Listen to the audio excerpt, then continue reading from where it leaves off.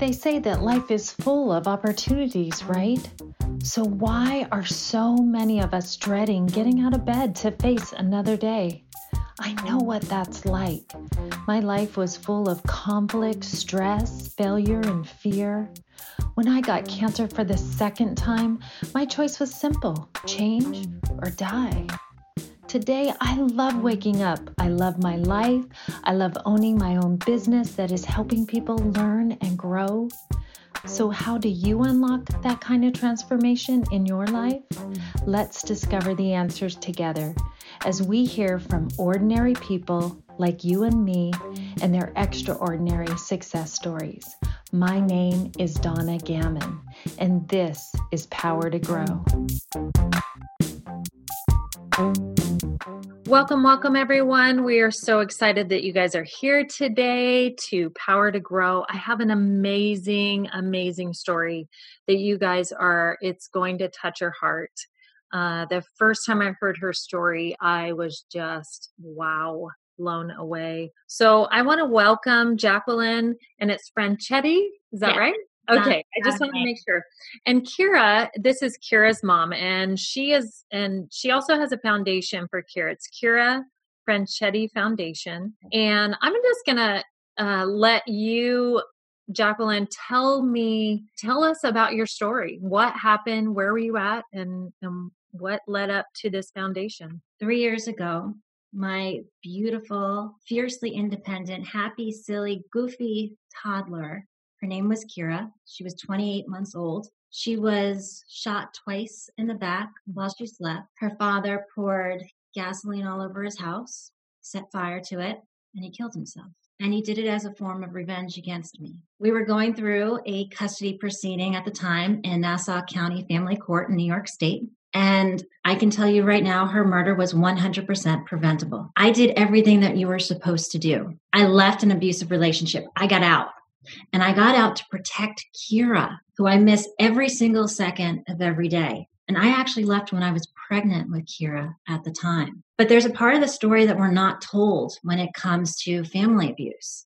And that's what happens after you leave. And unfortunately, our family court system, our divorce court system, compounds the abuse. They make it worse, and they put our children into harm's way. Our family court system right now is set up to protect the abuser and not the child. And that is something that we desperately need to change. Right now, we are at the point where there is a national epidemic. Kira is one of 718 children who has been murdered by a mom or a dad while going through a custody, divorce, separation, or support case within our family court or divorce system. These numbers are astronomical. And as awful as the child murders are, there's a much larger story here because 58,000 children each year are turned over to a parent, a mom or a dad who's physically, sexually, or emotionally abusing them. That means today, in the United States of America, there's over 500,000 children who are scared to go home. Those numbers are astronomical and absolutely need to change. According to the American Judges Association, over 70% of abusers are getting custody in family court. We need to change this dramatically. And just to drill down further, let me tell you briefly about Kira's case and what happened. Everyone ignored every single red flag and documented evidence. And if any one person who was involved in Kira's case had explored more or taken my word seriously, she would be alive today. We had Child Protective Services who was involved. They did an investigation. Their report came back with quote unquote low risk and quote unquote no DV, meaning no domestic violence. They noted in there that he had anger and rage issues, that he was outright hostile. He was cussing at me, threatening me. I would like to know from CPS what is considered medium or high risk in these scenarios. We had a forensic evaluator who was involved in her case. And mine was a PhD psychologist. He ignored documented evidence, red flags, witness accounts. And in his report, he recommended joint custody because he felt, quote unquote, that a father should always play a role in a child's life. Well, her father did play a role in Kira's life. He killed her. The judge, every time that I came back to court, things had escalated. He wasn't following court orders. He wasn't following medical directives. That's physical abuse. He was stalking me. He was harassing me, threatening me. And every time that I came to court, she yelled at me to quote unquote grow up. This is what happens to victims when we come forward. And at our last hearing, the judge said, quote unquote, this is not a life or death situation. She was wrong. Because of her, Kira will never grow up. The attorney for the child, I begged to get more involved repeatedly, and he refused to. Again, if any one of those had taken this forward, Kira could be alive today. And that's one of the reasons why I started the Kira Franchetti Foundation, because we're going after things in a few ways. First of all, we're trying to raise awareness about this. People don't realize how big of a problem it is. But as soon as I start speaking about it, whenever I'm at an event, by the way, people all of a sudden crowd me at the end to tell me about how they're in a proceeding where they're scared to death for one of their children, and or they've aged out of the system, and the horror that they went through because of family court.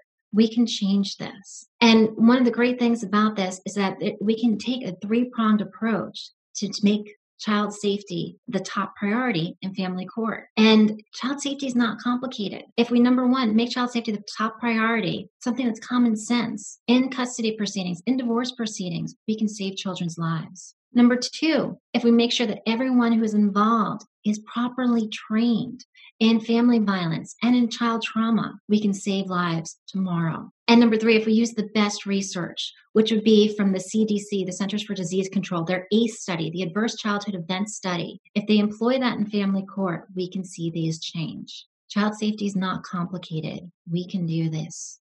Thank you so much. Wow, that was powerful. Could you tell the 3 steps again, the 3 things that they can do, just to clarify for the listeners? Sure. Number one, we need to make child safety the top priority in family court. This is something that's common sense, but not in practice by our family court system. Number two, make sure that everyone's involved in these cases is properly trained and that they fully understand family violence and the dynamics behind childhood trauma. Currently, they do not. And number three, that we're using the best research. And that should be from the Centers for Disease Control. That's the gold standard of research, their ACE study, the Adverse Childhood Events Study. When we use that as a yardstick to measure trauma, and if the family court system embraced this, it would be a game changer. Thank you.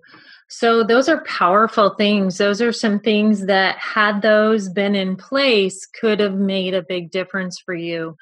I know that this was, I can't even imagine how to get through something like that. Could you share with us, what was the main thing that helped you get past this situation that you were dealing with your daughter? And I know you never get past it, but what I mean is, how did you deal with that? And you're right, you don't get past it. You can never move on, but you can move forward.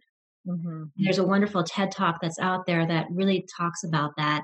And the woman who does it does a brilliant job. But I agree with everything she talks about. We can move forward. And I have really set out to build a resilient life for myself. Look, we live in a happy, selfie world. And while I wish everyone had a charmed life, the reality is that awful things happen. And I certainly hope that no one experiences something to the scale in which I did. But there are too many of us who are out there that suffer while we're going through a divorce, death, job loss, relationships, job stress, whatever it may be. And society, they almost say, well, just take this magic pill and snap out of it. You should be strong, toughen out of it. That's very easy to say, but it's very easy, like you just said, to almost want to close yourself off and live in a prison. But, what I've learned to do was to honor the pain and channel my pain, and been able to do this so that I can smile again, I can laugh again, and I can enjoy life. Now, that does not mean that I don't miss Kira every single second of every day. I do.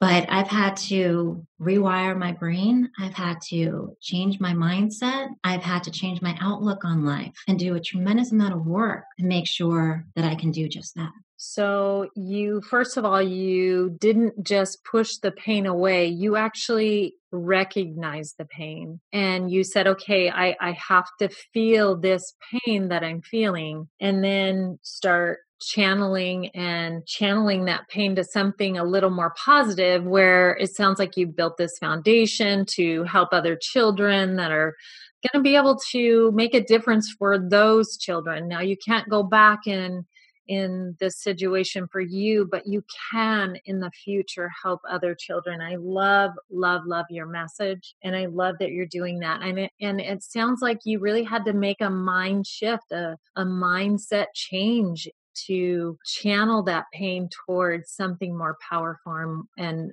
more positive than having that pain and suffering in it. After Kira was murdered, days turned to weeks, and I didn't know what day of the week it was. I didn't know if the sun was rising or setting, and quite frankly, I didn't care. I used to sit by her grave and read books to her, and I had doctors who were trying to just throw scripts at me and put me on antidepressants. And I actually, because of the way I would hold my pain, I used to hold it in my stomach. Everyone holds their pain in a certain part of their body. For me, it's my stomach. I actually started to do damage to myself because I was clenching my stomach muscles so tight, to the point where they did medical testing on me to make sure I hadn't done internal organ damage. I had to retrain myself in terms of how I held stress, how I dealt with stress, how I looked forward to the future. I used to wake up every day and try to think of what I'm grateful for. And some days, many days, it hurt just to breathe. Look at a pad and say, I'm going to write down something I'm going to be grateful for. And I'd look at the pad and almost want to throw it across the room. But I slowly started to figure out a way to put the pen to paper, wake up every day and be grateful for something. Awesome. And to take that forward and move it so that each day I had something more to be grateful for. Honor the pain. It's there. Don't try to brush it away, but look at what you can also be grateful for so that you can move forward, not move on, move forward, right, in the right way. Perfect. We're going to end with that. Thank you so much for sharing this unbelievable story that is so sad, but so good that you are using it to help others. And I just really commend you for that. And I'm so grateful to have you on my show today. And just make sure that if you are wanting to support this foundation, it's Kira Franchetti Foundation. And I'll be posting that also, so you'll have a link to be able to link to and find out more information on how you can help and donate. So thank you so very much, Jacqueline, for having taken the time to be on our show today and share your message. And we'll have her back. We're going to talk a little bit deeper into some of these subjects that some of the things that she's doing. And again, that pain and those, the things that she dealt with during that experience. So thank you again. This is Donna. You're welcome. And this is Power to Grow. Thank you so much for joining us today. If you've enjoyed the show, please leave a review now, and I will give you a free download of my Blessed Morning. This is something that is worth so much. It's what I use to get past my past, if you know what I mean. Until our next show, thank you again for joining us. This is Donna Gammon, and this is Power to Grow.